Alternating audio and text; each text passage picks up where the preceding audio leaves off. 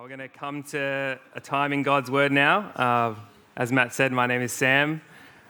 Thanks for having me back. Not that you had much of a choice in it, but it's good to be back among you and to open up God's Word with you this morning. And we're in 1 Peter chapter 3, so if you grab your Bibles out, if you have one. If not and you'd like a physical Bible, then there'll be some up the back. I think Joe will give one to you if you put your hand up if you need a Bible.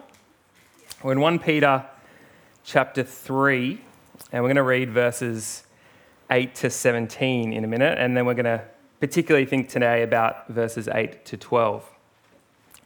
But it's worth remembering where we are in the book of 1 Peter. We're doing this series, Living in Exile, or Living as Exiles, one of those two.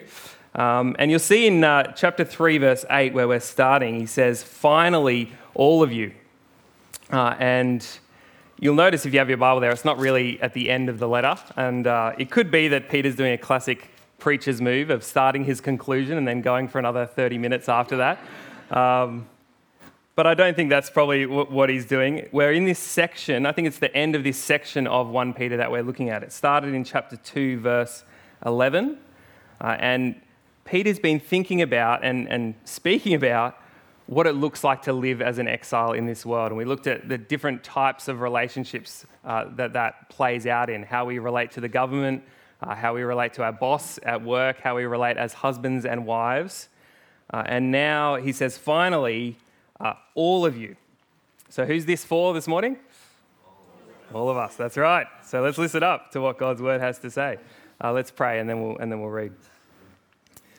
Lord, we just thank you so much again for your grace towards us, that you have saved us, that you've brought us together, that you've brought us here this morning under you and under your word. And we pray that you would teach us. Your word is a light to our path, a lamp to our feet. We pray that you would help us understand it this morning, and more so, especially this morning, to put it into practice. Help us to do that by your Spirit, we pray. Amen. All right, 1 Peter chapter 3, verses 8 to 17. Finally, all of you have unity of mind, sympathy, brotherly love, a tender heart, and a humble mind. Do not repay evil for evil or reviling for reviling, but on the contrary, bless. For to this you are called, that you may obtain a blessing. For whoever desires to love life and see good days, let him keep his tongue from evil and his lips from speaking deceit. Let him turn away from evil and do good. Let him seek peace and pursue it. For the eyes of the Lord are on the righteous, and his ears are open to their prayer. But the face of the Lord is against those who do evil. Now, who is there to harm you if you are zealous for what is good? But even if you should suffer for righteousness' sake, you will be blessed. Have no fear of them, nor be troubled, but in your hearts honor Christ the Lord as holy, always being prepared to make a defense to anyone who asks you for a reason for the hope that is in you. Yet do it with gentleness and respect, having a good conscience, so that when you are slandered, those who revile your good behavior in Christ may be put to shame. For it is better to suffer for doing good, if that should be God's will, than for doing evil. Well, I've got a quote for you to start with. I want to see if you can guess who this quote was from. I've got no prizes, sorry, but you can still guess. The Glory. Those views are absolutely appalling. I don't support those views. That kind of intolerance, that kind of hatred, bigotry is just wrong. All of you know my views on these things. Those sorts of attitudes are simply wrong. And to dress that up as anything other than bigotry is just obviously false. Did anyone want to have a crack? Who was it?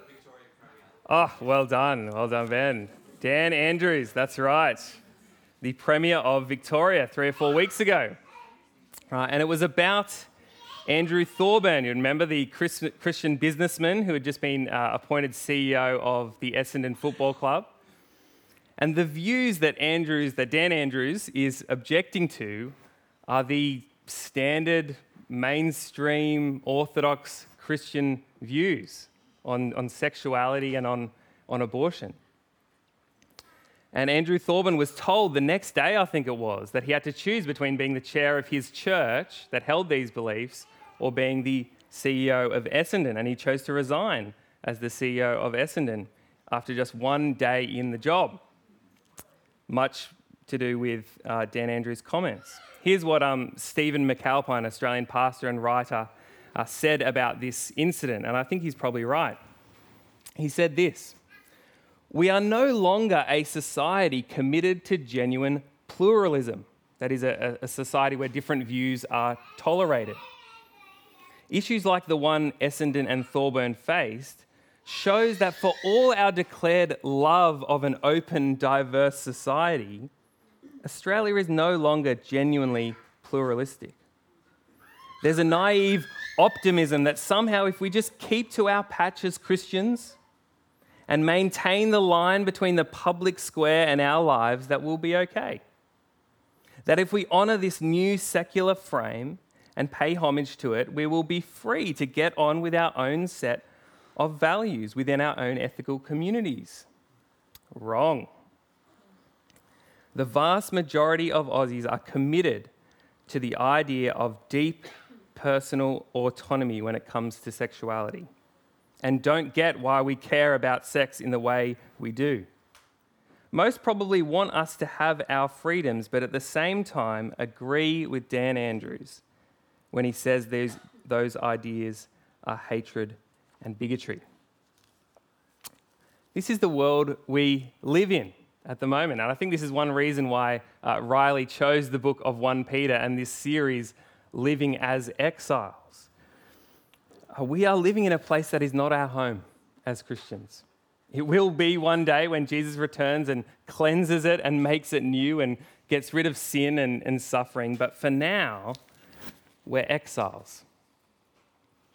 And this has always been the case. Obviously, ever since Peter wrote this letter, this has been the case, but we're feeling it more and more in our current cultural context, aren't we? And it's in this context, in this cultural moment, that God has led us to this part of his word, which is probably one of the most difficult commands of the Bible, I think. I don't think that's understating it. It's in 1 Peter 3, verse 9, first half of the verse. "Do not repay evil for evil or reviling for reviling, but on the contrary, bless." This is the main imperative, the main command for this whole chapter, really, or the rest of this chapter from verse 8 onwards. Do not repay evil for evil or reviling for reviling, but on the contrary, bless. That is God's will for us as we live as exiles. People will do evil against us. People will revile us, Peter says.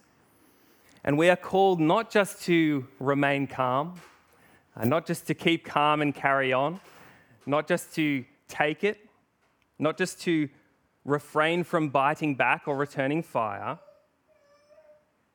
All of that is hard enough, I think.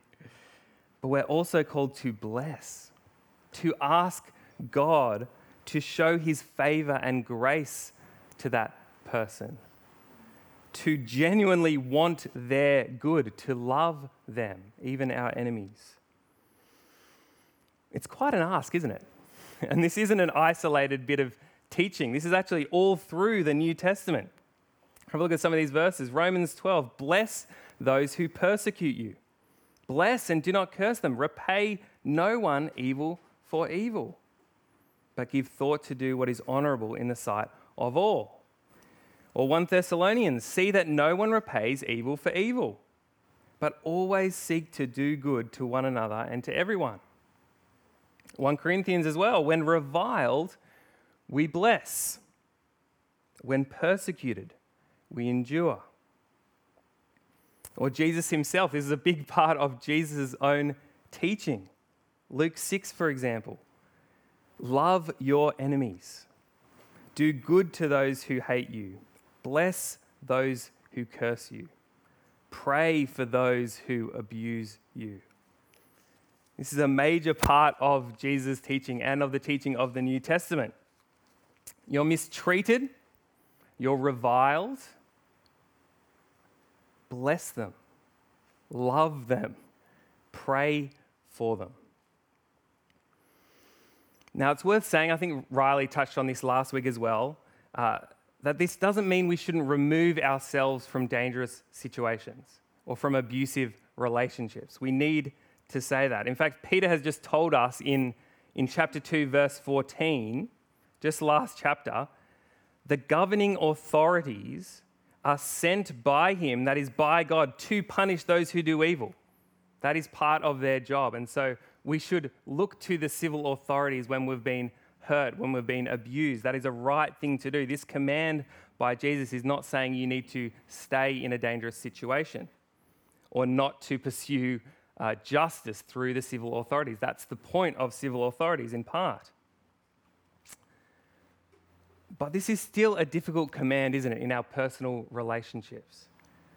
To be insulted and mocked by someone, and yet to treat them with kindness and respect. To be gossiped about or slandered by your workmates, and decide to speak well of them, to them and to others.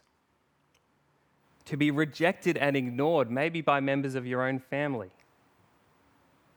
and to still pray for them, to still long for their salvation. It's not easy, is it? As I said, I think it's one of the most difficult commands in the Bible. John Piper puts it this way: payback is planted in the bottom of our hearts. Every one of us is a born retaliator. If we're to answer wrongdoing with any other response than wrongdoing, we need a change at the core of our being. I think that's right. But what we get in the rest of this passage in 1 Peter 3, I think, is help. Help to do this difficult command. We get motivation, a reason to do it. We get practical help about what the kind of person is who can do this. And I think it's one of God's gifts to us in his word that I take for granted often. The fact that God gives us reasons, motivations, help in doing his commands. We could have a New Testament just with commands. This is what God wants for his people and a list of commands. And yet, God so often gives us reasons, motivations, incentives, help to do difficult things. And in all those passages that I read, we get different reasons and different motivations to do this difficult command. But we get two in particular in this passage in 1 Peter 3, 8 to 12. And the first is what I've called a character to cultivate. A character to cultivate. It's this list of 5 virtues that we see in verse 8. Right, it's a verse that doesn't quite seem to fit with everything that comes after it. Right? So verse 9 onwards is all about how we respond when people do evil against us or speak against us. So what's verse 8 doing? Well, I think what Peter's doing is giving us a picture, a portrait of someone who has the kind of character who is prepared to do verse 9, who is prepared to bless in the face of cursing. Even if that's not the case, we should do these things, we should build this character, but I think that's probably what Peter is thinking. That you need this kind of character, to cultivate this character in order to be prepared when that time comes. Again, John Piper puts it this way. Verse 8 describes the inward change that has to happen in order to not be a mean-spirited, retaliatory person, but someone who blesses those who curse you. So what things should we cultivate then? Well, firstly, he says, have unity of mind. Unity of mind. That is, think the same as each other. Agree with one another in the church. Now, I don't think it means you need to think the same about everything. Okay, that would be impossible. And actually, God has made us differently with different opinions on things. But on the most important things, I think, on the truths of the gospel, on the truths that we find in God's word, we are to be united, Peter says. Allow God's word to teach us week by week, day by day, until we are brought together in that unity of mind under God's truth. So unity of mind. Second, have sympathy, Peter says. That is, not only think together, but feel together. Rejoice with those who rejoice. Weep with those who weep. Be willing to enter into someone's messy situation and into their messy emotions. Asking how someone's going, not just as a greeting, but to see how they're going. And this might be the hardest part. Be willing and prepared for them to say, I'm not okay. Actually, I'm struggling. And be there with them. Have sympathy with them. Third virtue, brotherly love. Brotherly love, that is, treat each other as family, says Peter. And not even as aunties and uncles or distant cousins, but brothers and sisters. Be, as God describes the church, a family, the household of God. Being there for one another. Being willing to sacrifice time and energy for one another. Looking for the needs of others over your own. Fourthly, a tender heart, Peter says. Have a tender heart. Have compassion for one another. See each other as God sees each other. As God sees the person in front of you, one of his precious children. See people like that.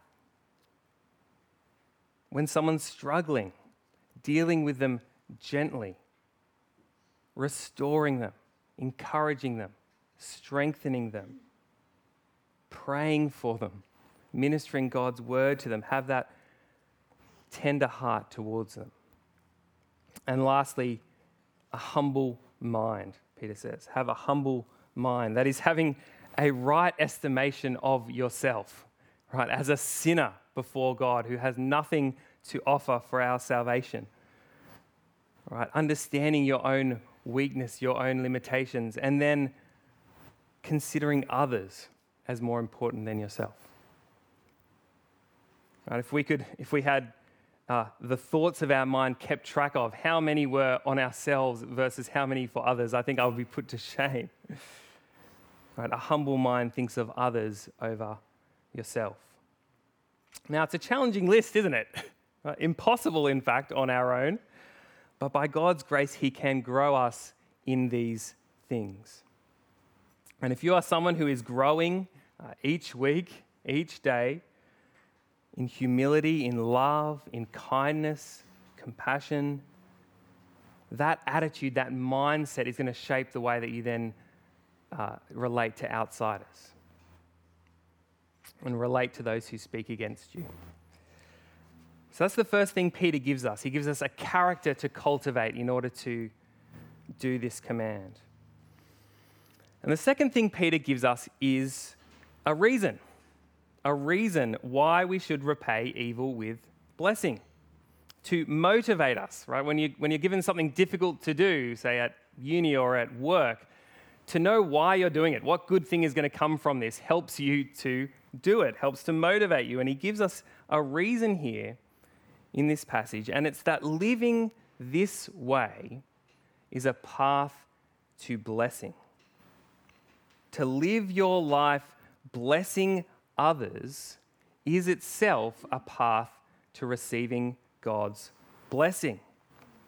So verse 9, he says, "Do not repay evil for evil or reviling for reviling, but on the contrary, bless. For to this you are called," that is, called to this life of blessing those who revile you, so that you may obtain a blessing. And then he goes on to quote Psalm 34, which is all about this life of blessing that comes when someone doesn't repay evil for evil, when they control their tongue and pursue peace in relationships. But it begs the question, well, actually two questions actually. Firstly, is this a kind of prosperity gospel that Peter is preaching here? Right? Is this a promise that we'll love life and see good days, that will be healthy and wealthy and happy in our lives? It can sound like that when you first read it. And secondly, is this a kind of works righteousness that Peter is preaching? Right? If you do the right thing, right? If you repay evil with good, well then God will reward you. You'll earn God's favor and his blessing. It can sound like that as well.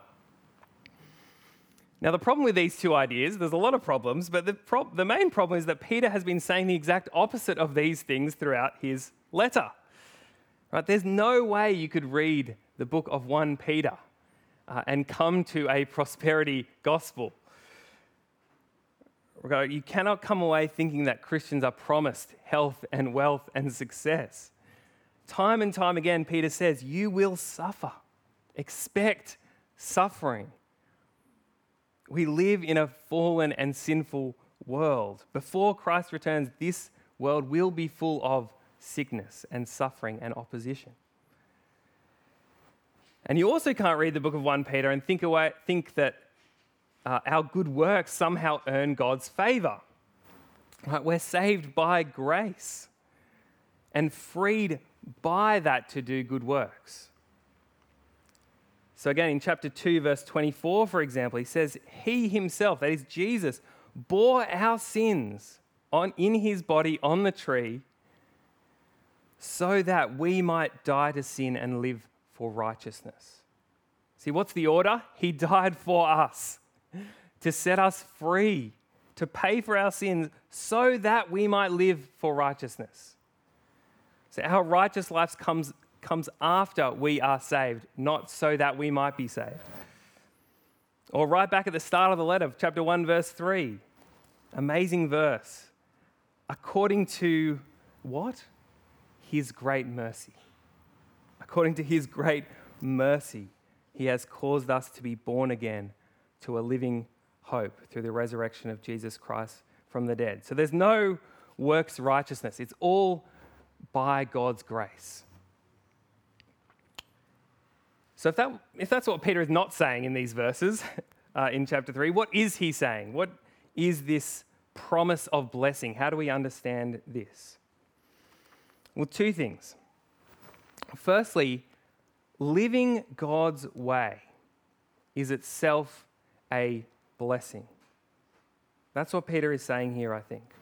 Or one thing he's saying. Living God's way is itself a blessing. To not retaliate is good for us.